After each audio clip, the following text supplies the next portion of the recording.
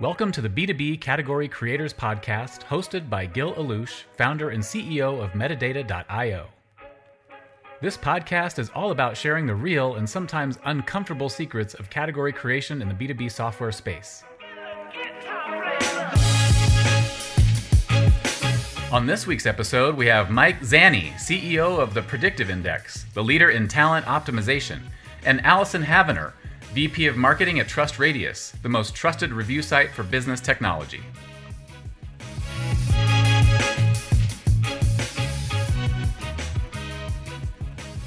Awesome. Happy Friday, everyone. My name is Gil Alouche. I'm the founder and CEO of Metadata. This is episode, I think, 18, but I'm not really sure, of Category Creator Podcast. I have with me Mike and Allison. Allison, maybe you can start us off introducing yourself and your company. Hi there, my name's Allison Havener. I'm the VP of Marketing at TrustRadius, which is a B2B software review platform. Awesome. Super brief. It is brief. I'm Mike Zani, and I like TrustRadius a lot. We look at your data all the time, so thank you, Allison. I'm the CEO of the Predictive Index, located in Rhode Island, where we have a hurricane warning. My phone just alerted me that we need to prepare. So the Predictive Index is a talent optimization platform, and we took a category strategy. So I'm excited to talk category. Awesome. Beautiful. Well, I'm excited to have you both. Thank you for joining. Let's start off with category creation. So, part of this podcast is to really try to unveil the secrets and, everything there is to learn about category creation, from should you create a category? What does it mean to you? What are the tactics to actually create a category and dominate it? And so I'll start off with a simple question. What does category creation mean to you? Allison, you can get us started. So when I think about it, it's really answering a need in the market, right? So what was that kind of like paradigm shift that's happening that actually gives you the right to exist? So if you can identify that, that's when you create a new technology category. Okay, so identifying like a need that was unmet before, is that kind of the summary? Right, exactly. And I think also for category, like if I was going to put an adjective to it, it's the most difficult, right? So if you're thinking about how you're going to take your product to market, the hardest thing to do and the most expensive thing to do is to create your own category. So when is a good time to create a category? When there isn't a category that is sufficient enough for your product and to define it, right? So when you think about a market category, it's really the context that you're being placed in for your customers. So if you're, for instance, TrustRadius is a review platform, right? That gives us some kind of context and gives our customers that context. Now, if we wanted to be something completely different and there's nothing in the market that really gives us that context and really helps define who we are, then that's when you can really start investing in creating a category. But it needs to be partnered with that paradigm shift that's happening in the market. Not just because you decided to. Exactly. Mike, what about you? I know you're very passionate about category creation. What do you think about? What's the first thought that comes to your mind when talked about category creation? I really think it's. Am I muted? No. I really think it's a discipline, and I talked about it with my stepbrother, who was the editor of Adweek, back 20 years ago, and I really think it's like a subset of really high quality brand work. And when you think about it, it's sort of like this discipline where you articulate your point of view, you articulate why you do what you do, and so much of the value is just the exercise of you and your company, and the surround of your company, really refines what you do, and it really works well when you are in fact different, not just better. But even if you're not truly different, if you're out there and you're struggling to find out how you're different, that discipline, that exercise of going through your point of view, like why you do what you do and why you do it well, and aligning people on that, and really sweating the details about the language and about how you talk about it. I think it makes you a healthier company. So even if you don't take a category strategy, it's good brand discipline. And I think, you talk to someone, you could go to someone who's been a brand expert at Young and Rubicam for 30 years. And they're like, yeah, we've been doing this for years. They didn't call it category, but they've been doing it. Interesting. And so you kind of, you're saying it's a little bit of underneath the branding exercise, which actually I've heard. I think I talked to Chris, the CEO of Sendoso, and unlike many others, he went into category creation from day one. He that was part of his strategy, and he said that the biggest thing that he did is invest heavily in branding, which no one does in the stage A of a startup. So from your point of view, like that is kind of one of the biggest emphasis of category creation, branding, telling a story differently. It is. I mean, going through the discipline of brand isn't expensive. It's telling the world about your brand that's expensive.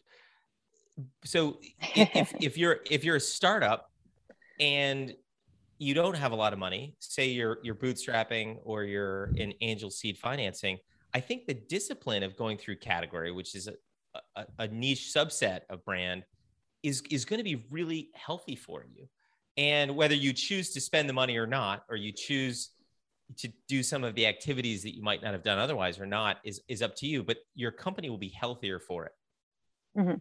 I think the other thing too around branding is if like you could do it in more of an economical way, if you can get your, like one of the things when I was at LiveRamp, one of the things that we really focused on when we were taking data onboarding and creating that category is like we had to find the right customers that were going to tell our story. So it's like, how like you create that story, that branding story that everything is laddering into, but then you find those kind of like poster children customers that are going to take that story, they're going to adopt it, right? And then they're the ones that are evangelizing it for you. And I think that is like a way to do it that's like not as expensive, right? Like there's other things that need to be coupled with that. But if you can get those like kind of big customers on board and then use them to tell your story, that's honestly one of the best ways to go about it. Both of you said very interesting things. And I know intimately the LiveRamp story just by talking to Oren and Travis May are close. So I'm going to go back to that in a second. Mike, you said even if you don't have money, you're a poor startup. Going through that exercise, even if you don't, how do you emphasize it or put the money into actually the branding execution, going through that exercise is important. Can you give an example? Like many of our listeners are Series A, Series Seed, CEOs, founders, and they're early on. They think many of them, although it's maybe not the right way to go, think about demand gen or lead gen as the first thing to invest in. What do you mean specifically as going through a branding exercise or a branding kind of exercise as a means to an end to figure out what you are and what you're not? So we have 750 value-added resellers, partners, so that when you do talent optimization, the software doesn't do everything. We have people in the field who do these things, and these partners, some of them have been with us since the 80s. So they've been practicing talent optimization for years. They didn't call it that. So when we started working on our category, we pulled a lot of our best partners in to help us describe what they do, because we consider them in our ecosystem. And these are small companies. They can be, single shingle, sole proprietors to, the biggest might be, 100-person consulting company. But most of them are small businesses, undercapitalized. They don't have a lot of money to spend on marketing.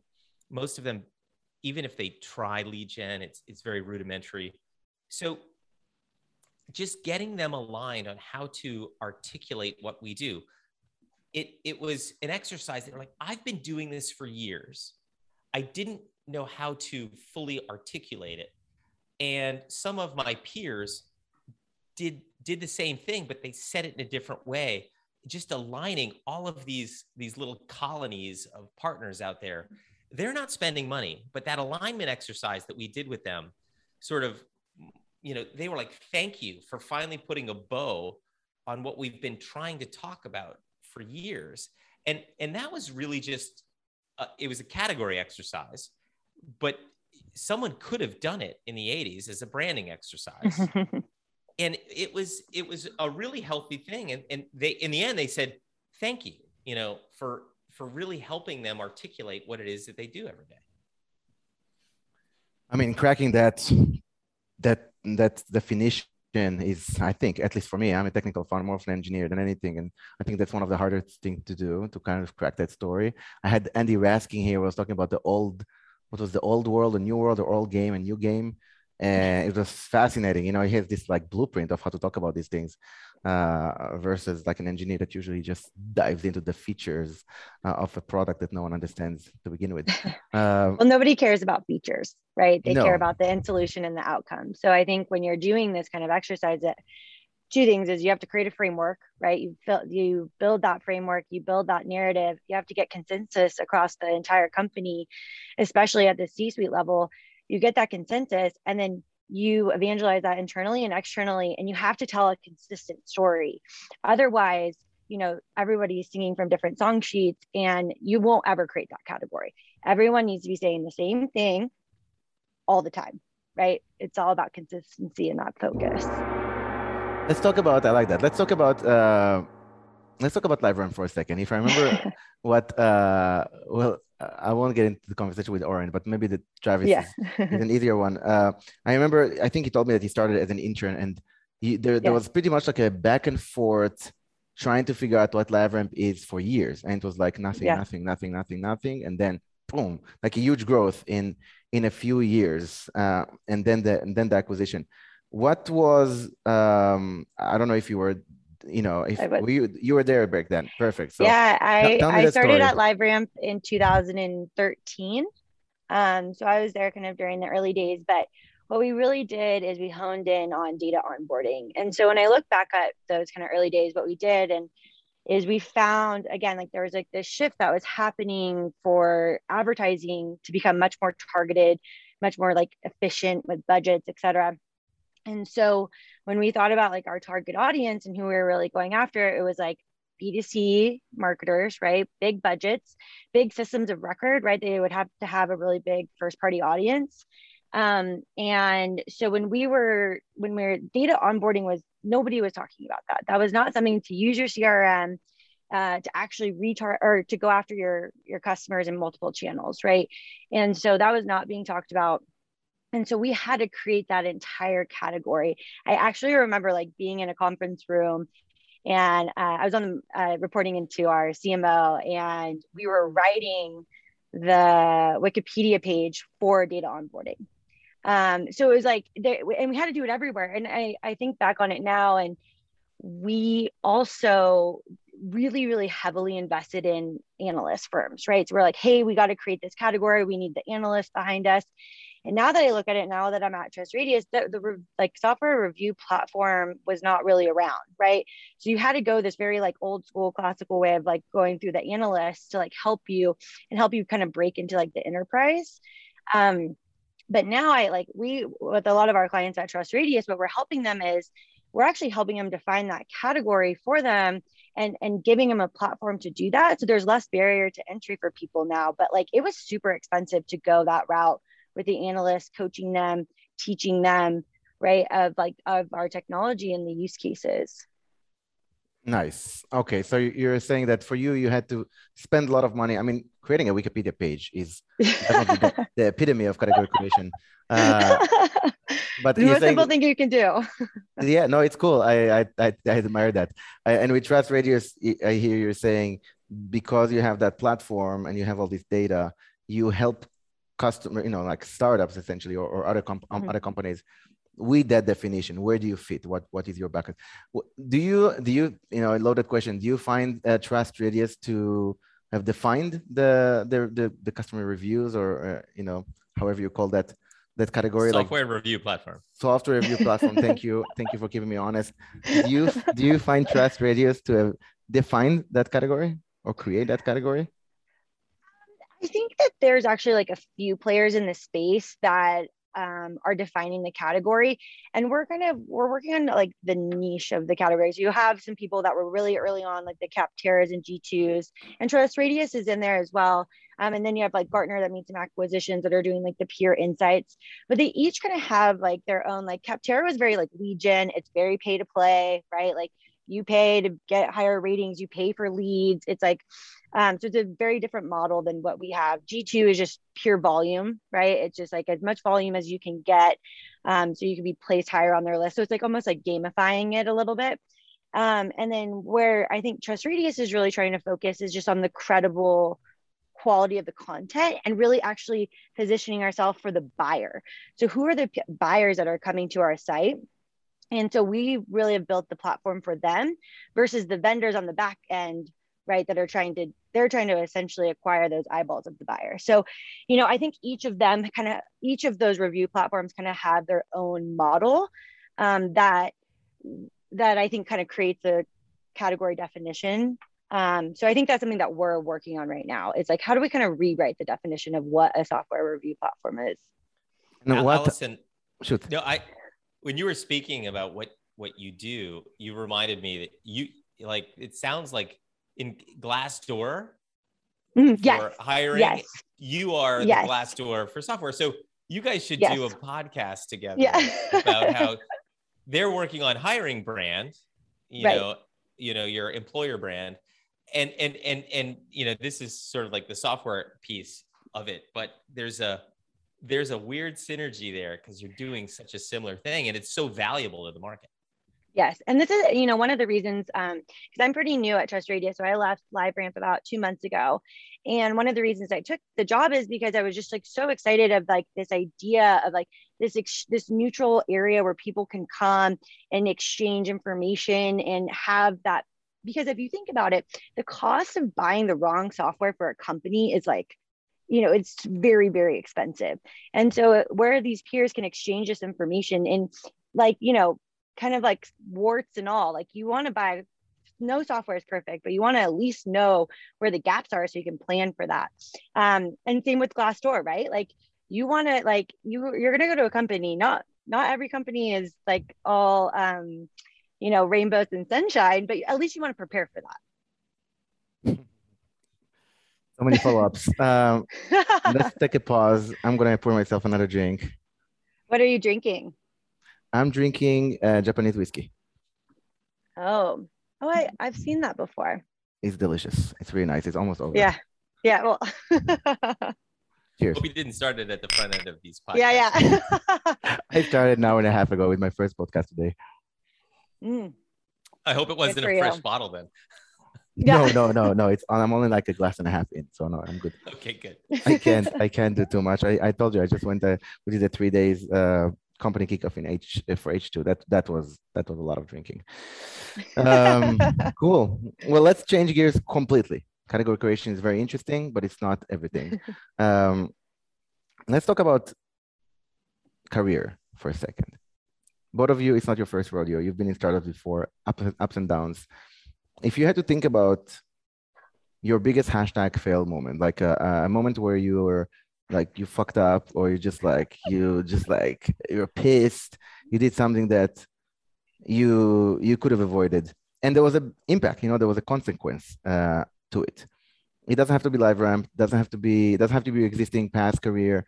You can go 10-15 years back. What was that moment that you really remember and you try to avoid? I'll dive in. So God bless you. I'm friends with my old boss now, but for a while it was pretty tough. But I was working at a sailboat manufacturer, and I was so upset at my boss that I was chasing him around a boat. When you're little kids and you're chasing someone around a table and they're always running at the opposite side. I was planning on kicking the shit out of him. And I just couldn't catch him. And the whole manufacturing floor, because we used to make sailboats, was like came out, and these are all pretty blue collar manufacturing, and they're like cheering us on. They're like, all right, Mike's gonna beat up Joe. And like I just had an out of body emotional experience that I've certain, like, I'm an emotional person. I'm pretty passionate. That's one of my gifts. But when it's out of control on the back of my t-shirt, it could take me out. And I haven't done anything that egregious, but I remember the first time I was a CEO, the board was pushing me on some forecasting issues, and that same emotion came up, and I was not being a great CEO when I was called on the mat for some forecasting that we missed. And, like, the ability over time to control that demon, find out what that thing is that triggers you and when it comes on so that you can short circuit it. Because it was definitely not me on my best day when I'm chasing my boss, trying to kick his butt or fighting with my board. There's just no win there. So for me, it was, controlling something that I have, this is an issue I have, and making sure it doesn't take you out. I got to pause there for a second. I think what you just said is very, very insightful. At least I can emphasize with this too much to an extent. I want to know what made you so pissed that you were about to kick the shit out of your boss. But I also want to just pause and say this: managing your psyche and managing your emotions and your triggers. You mentioned that. Hell, I don't know how many shrinks I've seen about that. That is very, very important. I think that's a big deal. And something that is overlooked many times, because you may survive life and even thrive still having those issues, but the life that can be without it, when you can control yourself. So there's this amazing framework. This guy Jim Allen, he's a partner at Bain, and he calls it front of t-shirt, back of t-shirt. So on the front of your t-shirt is everything you've been given a job for your whole life, and your parents talk about it. When you hear it, you puff up your chest, you're really proud. But just as clear and just as long of a list is on your back of t-shirt that people can articulate very clearly when you walk away from them and leave, because they don't want to say it to you. So this discipline of going on this journey to find out what's on the back of your t-shirt, to ask Allison, what does it say back there? And you have to ask people, you have to contort yourself. You have to be really just amazingly self-aware. And you go on this journey because, one, don't take away anything from the front, because that's awesome. But the front is usually related to the back. So it's like if I took away my passion, I would have solved the problem of chasing Joe around the boat, but then I wouldn't get a job, So what you need to do is you need to articulate the front, articulate the back, and then find out on the back, what are the triggers? Because you live with this for your whole life. Like, I'm about to kill my son. No, I shouldn't kill my son. I should probably rethink that decision. So, and it's this journey. So whenever I'm coaching people, it's like, hey, what's in the front? What's on the back? Let's celebrate them all. And let's identify when and how and control the trigger. Because if you can do that, you can really be you on your best day more often, because you just don't get taken out by your dark side. Very nice. We call it, at least I call it, shit to value ratio, but it's really pretty much like exactly the same concept. I still want to know, like, what made you so pissed at your boss? It was an early job, so I was trailering boats, and Joe hooked up the trailer and he didn't fasten it correctly. So I'm driving down the highway, and this massive 12-boat trailer came off the van and spun me off the road, and I almost died. And I just, my God. And I was, and honestly, it's my fault. You should never drive a trailer without checking all of your equipment yourself. I thought he did it. Yeah. So my bad.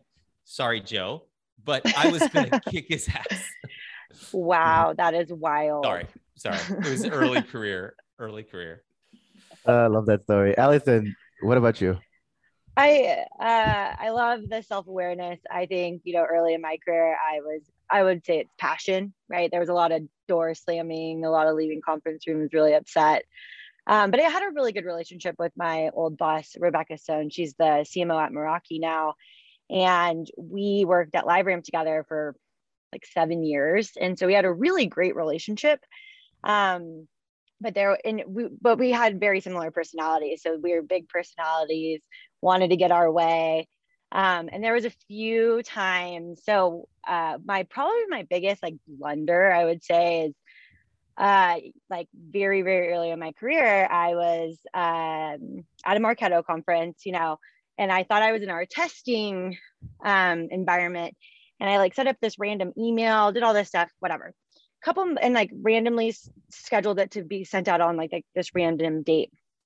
So I was at one of our events in Dallas, and my phone just like all of a sudden, all these like all the bounced emails came back to my email address. And so I was like, oh, weird. What like marketing email went out today? And as I'm thinking that, my boss is calling me and she's like, what did you do? What did you do? And I was like, what are you talking about? So we dig into Marketo, found out this like, email template thing that I made went out to our entire database. And so like, it's like, this is like the most classic thing that like everybody has to do, I feel like, in their career. But I was devastated. I remember I was like at a restaurant and I thought I was going to collapse to the ground. And Travis May was actually the CEO at the time.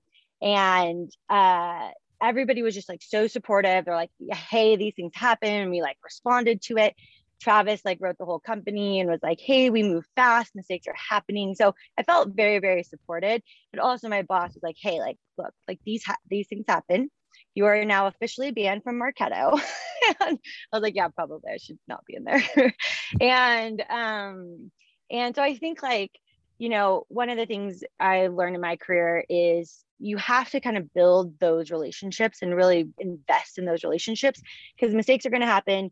Things don't work out. But at the end of the day, if you have those relationships to fall back on, it's like, okay, great. This was a learning experience. How are we going to take those learnings and then kind of move forward? And I think that was one thing that I really learned at LiveRamp. And we were just like such a close group of people that had been there very early on. And as the company started to grow, I really, really used those relationships to kind of grow my career and really push the business forward. Super cool. I do think everyone in marketing has gone through this. How many people got your email? Oh gosh, our database is probably like 60,000 people. Okay, it's really not that bad. It's not that bad. It was more of like I think the more that I was just like, I was obviously like mortified. But the other thing too is like, we're like a big data business, right? And so everyone thought we were like, people were thinking we were hacked and like all kinds of stuff. So I was like, that I think was probably the worst part of it. But then you had people on the sales team that customers or like prospects and all these people were writing them back like, hey, just got this weird email. And so they're like, look, I got people to respond to me that hadn't responded to me in like months. And I was like, well, at least some sales meetings came out of it. And might be some pipeline triggered because of that complaint. Yeah. Allison, exactly. I love your response about trust and these relationships, that when you build those trusting relationships, that people forgive the errors. Sometimes they're errors of action, sometimes errors of inaction, but it lets you move past this and saying, I trust Allison, therefore, we moved on and they've got your back. Now you make 17 of those. You're like, hey, we got to talk about something. Even if they still trust you, they want to talk about it, being like, you really have out of body experiences sometimes. But I think that's great. And I think for our listeners who are investing, because those trusting relationships, it takes time and it's so easy to burn it and so hard to build it. Oh yeah, that's for sure. And I think when you're thinking about building that trust, it's two things, right? It's doing what you said you were going to do and doing that consistently. And if you can do that, then people will trust you. They'll forgive the mistakes that you make, because 9 times out of 10 you're delivering top-notch work, right? And then also when you build those relationships, and not just in your department, that's the other thing that I see people do a lot. And it's a big hindrance on your career, is when you're so insular, like you're only focused on like relationships within marketing, within product, within engineering, whatever it may be. And I was super lucky at LiveRamp because I had started when the company was like 40 people. And I was kind of like a Swiss Army knife. So I was doing like everything, including like onboarding. So I was the first person you talked to when you got hired. I did like your whole like onboarding training schedule, all of that. And so I met everybody from across all different departments. And then I kept trying to like branch out of marketing so I could have all of those relationships across the company. And then you start, when you work on like cross-functional projects, you have those relationships to lean on. So I think that's super important when you're building your career. Allison, I've, doing what you said you're going to do and do it consistently. Mm-hmm. I think that is totally foundational to that. I would also add to that, to the people listening, it's like doing what's hard, but right sometimes. Mm-hmm. And when people see you make the hard call, like the one that you're like, but it's the right thing to do. And then someone goes, I know, in this case, I know Allison's going to have my back, and you own that. So it's like when you have those moments, and you don't get them often, but when you have to like either fall on the sword or do the hard thing, you can really build your brand. Yeah, that's huge. That's huge. When you make a tough call and it's like, look, we got to like, this is just going to be hard work, but it's the right thing to do. And it's the right thing for the business and et cetera. People really respect that because you're not taking the easy route and just getting something done, right? You're doing something of quality. And people want to be associated with that, right? Like if you're leading a project and you're doing what's right for the business and you do it even though it's hard, people want to align themselves to that as well, which makes you a great leader. Love that. Yeah. The consistency of doing what you say you will do is actually more rare than common. And I think people recognize that and doing it in a consistent manner, because it's really easy to do the right thing one time, but doing it 10 times out of 10, that's where the big deal is. And to your point, Mike, doing the hard things are usually the right things to do. That's why they're hard. Like eating your vegetables, right? Like nobody wants to do that, but you have to. That's a nice mom example. But yes, absolutely. That is hard to do. Or admitting when it's your fault. Exactly. Being totally transparent saying. Yep. Being vulnerable. I sent that out to 60,000 people. Yeah, that was me. Let's talk about, thank you for sharing that. Let's talk a little bit about, there are a lot of Silicon Valley companies out there. There's TechCrunch, there's SaaStr, there's a lot of publications for startups. And many times or often there are, for lack of better word, there's like this like romantic stories of startups that couldn't be farther from the truth. Like there's articles that you read about startups on like a Business Insider or Huffington Post or TechCrunch, whatever. And they describe this journey that doesn't exist. And people who work in startups who think in the US in English, you say like the sausage making, the truth behind this company that you're building. Many times it's so different. Like the reality is so completely different than the stories or the journalists who describe it. From your experience, going through ups and downs, being in the early stage of a startup to later stage, what is a fundamental truth that you have come to realize is bullshit, is not true at all, that you know for a fact it's not at all how it goes?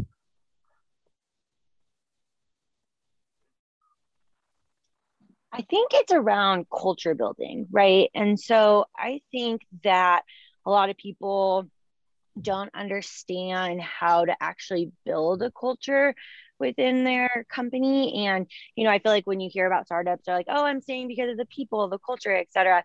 And that's like a word that kind of gets like thrown around a lot, and it's broad, it's ambiguous. But I think one of the things is that it just happens, right? I just think that's a fallacy. Like to build culture and to build that camaraderie, especially in a startup, because you're doing so much grunt work and you're doing, jobs of 10 people, et cetera.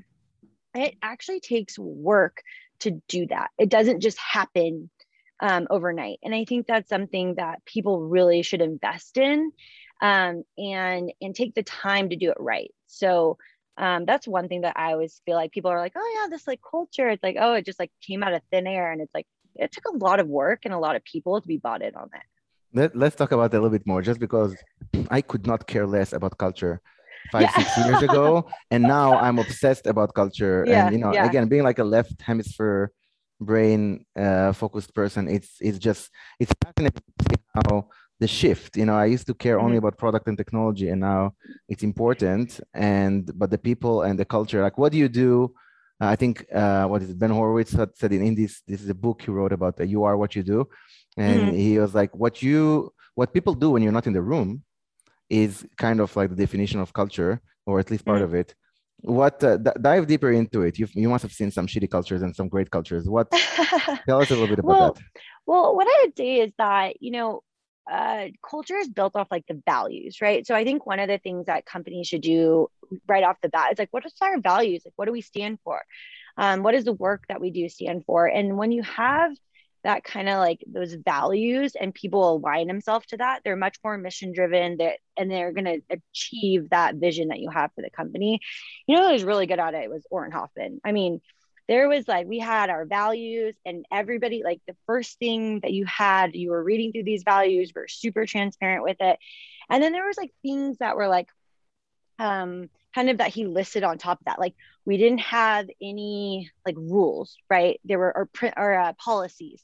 It was all guide, like it was a guide, right? And he wanted to hire people with like good judgment. And so there's all these little things that he all like, that seemed small, but like at the time it was building this culture and bringing people together, to kind of rally around these values. And so, and like one of the other, like, I love this one. It was like, you need to respond to an email in 12 hours. That was just like something we had to do. And people got called out if they did not reply to an email in 12 hours. But again, that was like the sense of urgency that he created. And like the people that were like, and it just brought really driven people.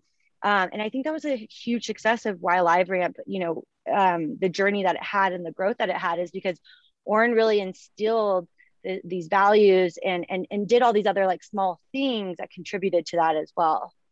Do you find Orrin or a founder as the main influencer or constituent of a culture? Yes, 100%. Because they're all looking to you. Like I think then there's like people around, right? Like I said, like in the early days, I was kind of like our HR, which is terrifying to look back at now. But like I was like a big driver of culture as well, right? Like I'm the first person you meet. I'm the person that's like helping you through like your onboarding and all of that. And that's a big piece of the culture. And so, like one of the things that we did really early on, and now I look back on it, I'm like, well, I cannot believe we pulled this off, is we do like these huge camping trips, and everything we had to do was like all together. So we wanted to do this huge camping trip with like 100 people. And I look back on it now and I'm like, that was such a big, and Orrin was there with his family, and he was just like so invested. And I think, so he really created it, and he was like kind of like the North Star. And then you have other people within the company that are kind of like the tent poles, right? Like you're kind of setting it up with them, but you have to be bought into the CEO's vision. Love that. That's interesting. Awesome. Very interesting and insightful. So different. Like, I get what you're saying about founder setting up culture, at least initially. But having you remember so many things about LiveRamp right now that are coming up, that it seems very significant. That culture there seems to have been very significant. It was very, very significant. And I think you had a lot of people that their tenure was like, I mean, Annika Gupta that just left, she was there for over 10 years. I was there for 8. There's a lot of people like that are still there, that are still very, very invested. And I think now about like at Trust Radius, we have a CEO. He's very pragmatic, very data driven, and the whole company is like that. And I think he really sets the tone and sets those values, and everyone's like aligned to it. But again, like I think you need your stakeholders within the company as well to drive culture. Love that. Mike, what about you? What is that truth? What's an absolute truth for you that you think is messed up, is not true at all? Well, Allison, I think you crushed the response on culture. I think it does start with mission, and it does start with really clearly defined values as your guide rails, as you sort of articulated. I think that's beautifully articulated, and that your CEO better be the chief cultural officer, or your culture is going to suck. Period. Full stop. And I'm sure, if you were doing the onboarding in a 40-person company, you were his chief foil for implementing the culture. So it's because when you say it, it was so clear what was to be done. So, you know, that is really impressive. You know, Gil, I would say that sometimes funding brings waste. So people do these scrappy things. They bootstrap, they hire people like Allison, who was the self-proclaimed Swiss Army knife, and can do a lot of stuff. But then you get funding, and, you know, you have different types of funding. Some of it might be angel, some of it might be, you know, venture, growth, private equity, all the way on the continuum. But you get this funding, and people are like, okay, we can spend. And then they change how they do things. They're not getting that, you know, return on investment mentality when they're really pushed to scrap for dollars. And I feel that changes companies and makes their failure rate higher. Mm-hmm. So you took the money, which means your failure rate should go down. You have more funds, but it goes up because they change how they did things. And unfortunately, I mean, we're awash, fortunately or unfortunately, we're awash in capital. So they're throwing money at companies. And if you look at the venture capital models, they only need 2 of their 20 investments to be smashing successes. And they don't even care about the zeros. They're like, okay, just go away and stop bothering me. I mean, in private equity, it's the ratio is they don't want any of their investments to go to zero, and they don't have many upsides. So they care a little bit more about that. But it is, I want to make sure that people out there, this story is, don't change that discipline that you have on doing stuff to use, you know, it's not like, oh, now we can just hire retained recruiters to get the best and the brightest. You're not going to always get the best and the brightest. You might spend $270,000 and then give them a big chunk of equity and, you know, give them a signing bonus or whatever else you do.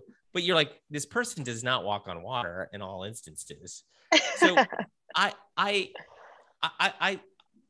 you sort of demand that discipline. And it's important for senior management to make sure that discipline has a check in the values, that we're not just going to be drunken sailors, because it changes people, which is why, you know, kids of rich families are typically shit shows. You know, like what do you do? Warren Buffett said, give your kids enough money so they can do, you know, they can be anyone they want, but don't give them enough money so they can do nothing. Right. And like it's true with your company. You can't have this change in attitude. Like, all right, we could just spend. It really ruins companies, and it's terrible. What's the saying? More money, more problems. More money, more problems. That is for sure true. It's also in the personal life, but very interesting. You know, you touched something very, like, Metadata was, fortunately, I guess, based on what you just said, a very poor company. We were super poor to the extent where we had to optimize our unit economics so well, just because there was no other way. It's either this or dying or selling to someone too early. And I remember raising our Series A. We raised our Series A last year, and we raised our Series A. There was a big announcement on TechCrunch, and the first leadership meeting and the first all hands meeting after that, you know, you're talking about optimizing and doing further economical optimizations. And my team is like, what the fuck? We just announced the TechCrunch Series A. Like, everyone just saw the $6.5 million we just raised.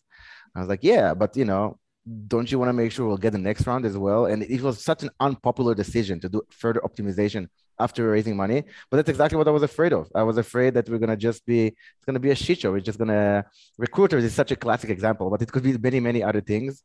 And after we optimized, something very interesting happened. That 2 months after raising the Series A, we got follow-on investment without asking for it from that lead investor, because they saw what happened. They saw, like, 60 days after getting the money, we only got better in the way we spent money, and that was a shocker, a little bit of a shocker to them. So I think it's very important. It's very hard to do, because we live in this crazy bubble, this, like, startup world, especially in the Valley. Somewhere other places it's not the same. Like Europe, startups are very, very different. But in the Valley, you get money with a mandate. You should spend this money in 1.5 years or 2 years max. If you not going to spend it in 1.5 years, don't take the money. We're not going to give it to you. I know I rejected Series A investments because I refused to spend it the way the VCs wanted to. And so it's hard to do. It's one of those tough decisions that you better make. And so I think it's very, very interesting, a controversial point, especially for entrepreneurs. Well, there certainly are opportunities with giant total addressable markets that are changing the world, and you're in a race with someone else, that I would change that paradigm. But I think if people were really honest with themselves, most companies aren't that. You're not going to be like Uber racing Lyft, and where one gets 90% market share and the other one gets 10. I think in many cases, you're trying to prove your business model. You're trying to prove your unit economics. You're trying to make sure that you understand your true CACs and your segmentations, and change your product based on what the feedback that you get. So it's not spend and just drive yourself, because most of those companies are lawn darts. They're like, it's just a mess. Even if you are, go ahead. I was just going to say, and the other thing is when you pour money into a company, what happens if there's a fundamental process on how each of the departments are functioning? What I've seen in the past is that they kind of just throw more bodies at it instead of thinking about the process. Product is a really good at let's just throw some bodies on it, and we have funding to do that, instead of actually critically thinking about, okay, from an engineering standpoint, from a product vision, roadmap, etc., what are we trying to do and build it properly versus throwing warm bodies at problems. I couldn't agree more. You're just talking about see that. Go ahead. No, please continue. It's your point. No, I was just saying, you see it if the product sucks, you throw bodies to patch it in the call center or customer support. And you're like, you should fix the product. It's got a problem. Exactly. Yeah, there's a bottleneck. That's exactly it. There's a bottleneck there that you are not aware of if you just shower it with resources. More resource will just make that bottleneck disappear for a short period of time. Again, we were poor just because I couldn't raise enough money, or just because whatever excuses I used. But at the end of the day, we kind of like to get to capacity where the bottlenecks are exposed, and then you can put investment into those bottlenecks. If you do it prematurely, you will never know what those bottlenecks are. You will know, I guess, but in a year from now or 2 years from now, when it's too late. Yeah, exactly. It's too late, and you have all this tech debt, and it's a mess. And what it actually hinders your growth in the long term. So I would say the other thing with funding is okay, what's your long, there's always a short-term gain, but what's your long game? And I think that's another thing that you have to think about when you go for funding is, there's stuff that you need to do now, right, to set a really strong foundation, but that foundation needs to support your vision going forward as well. And when people aren't thinking like that, or you only have one person that's thinking like that, and the rest of the company is very short-term, that's where you run into problems. Allison and Mike, I just realized I have 4 minutes left. I sometimes have so much fun that I forget to manage time, so it's your fault, but thank you. Before we finish, if you go back 10 years or what have you, as many years as you'd like, I won't call you out on your age. What would be the one most important piece of advice you would give yourself or our listeners that are earlier stage in their career, like piece of advice that is monumental, really would change path? Pick your battles. You can't spread yourself too thin. You can't try to change everything at one time. So pick your battles and think about things in a phased approach. Because as soon as you spread yourself too thin and you're kind of all over the place, you really don't achieve anything. And that's something I learned really early on in my career is you try to control everything, you keep everything really tight to your chest, and you're just, it's a recipe for failure. Do you have an example in mind that you'd like to share? No, I was just, I'm, have you guys ever heard of Enneagram? Have you heard of this? It's like a personality test. The psychological test. Yes, I've done that. Yeah, it's like a Myers-Briggs, but a different. So I'm in an 8 and a 7, which means that I'm a control freak. I don't remember control freak being one of the definitions. I think you gave it a little bit of a personal taste to it. I summarized it. So I feel like that was something early on in my career that I was just I wanted to be involved in everything. I wanted to review everything. And it was just like, at some point I was doing everyone a disservice, and including myself, because I wasn't delegating. I wasn't setting up processes to actually scale. And I was trying to dealing with problems with sales, dealing with customer success, dealing with product, and it was just trying to take too much on, and then nothing really got the attention that it needed. How do you know how to prioritize?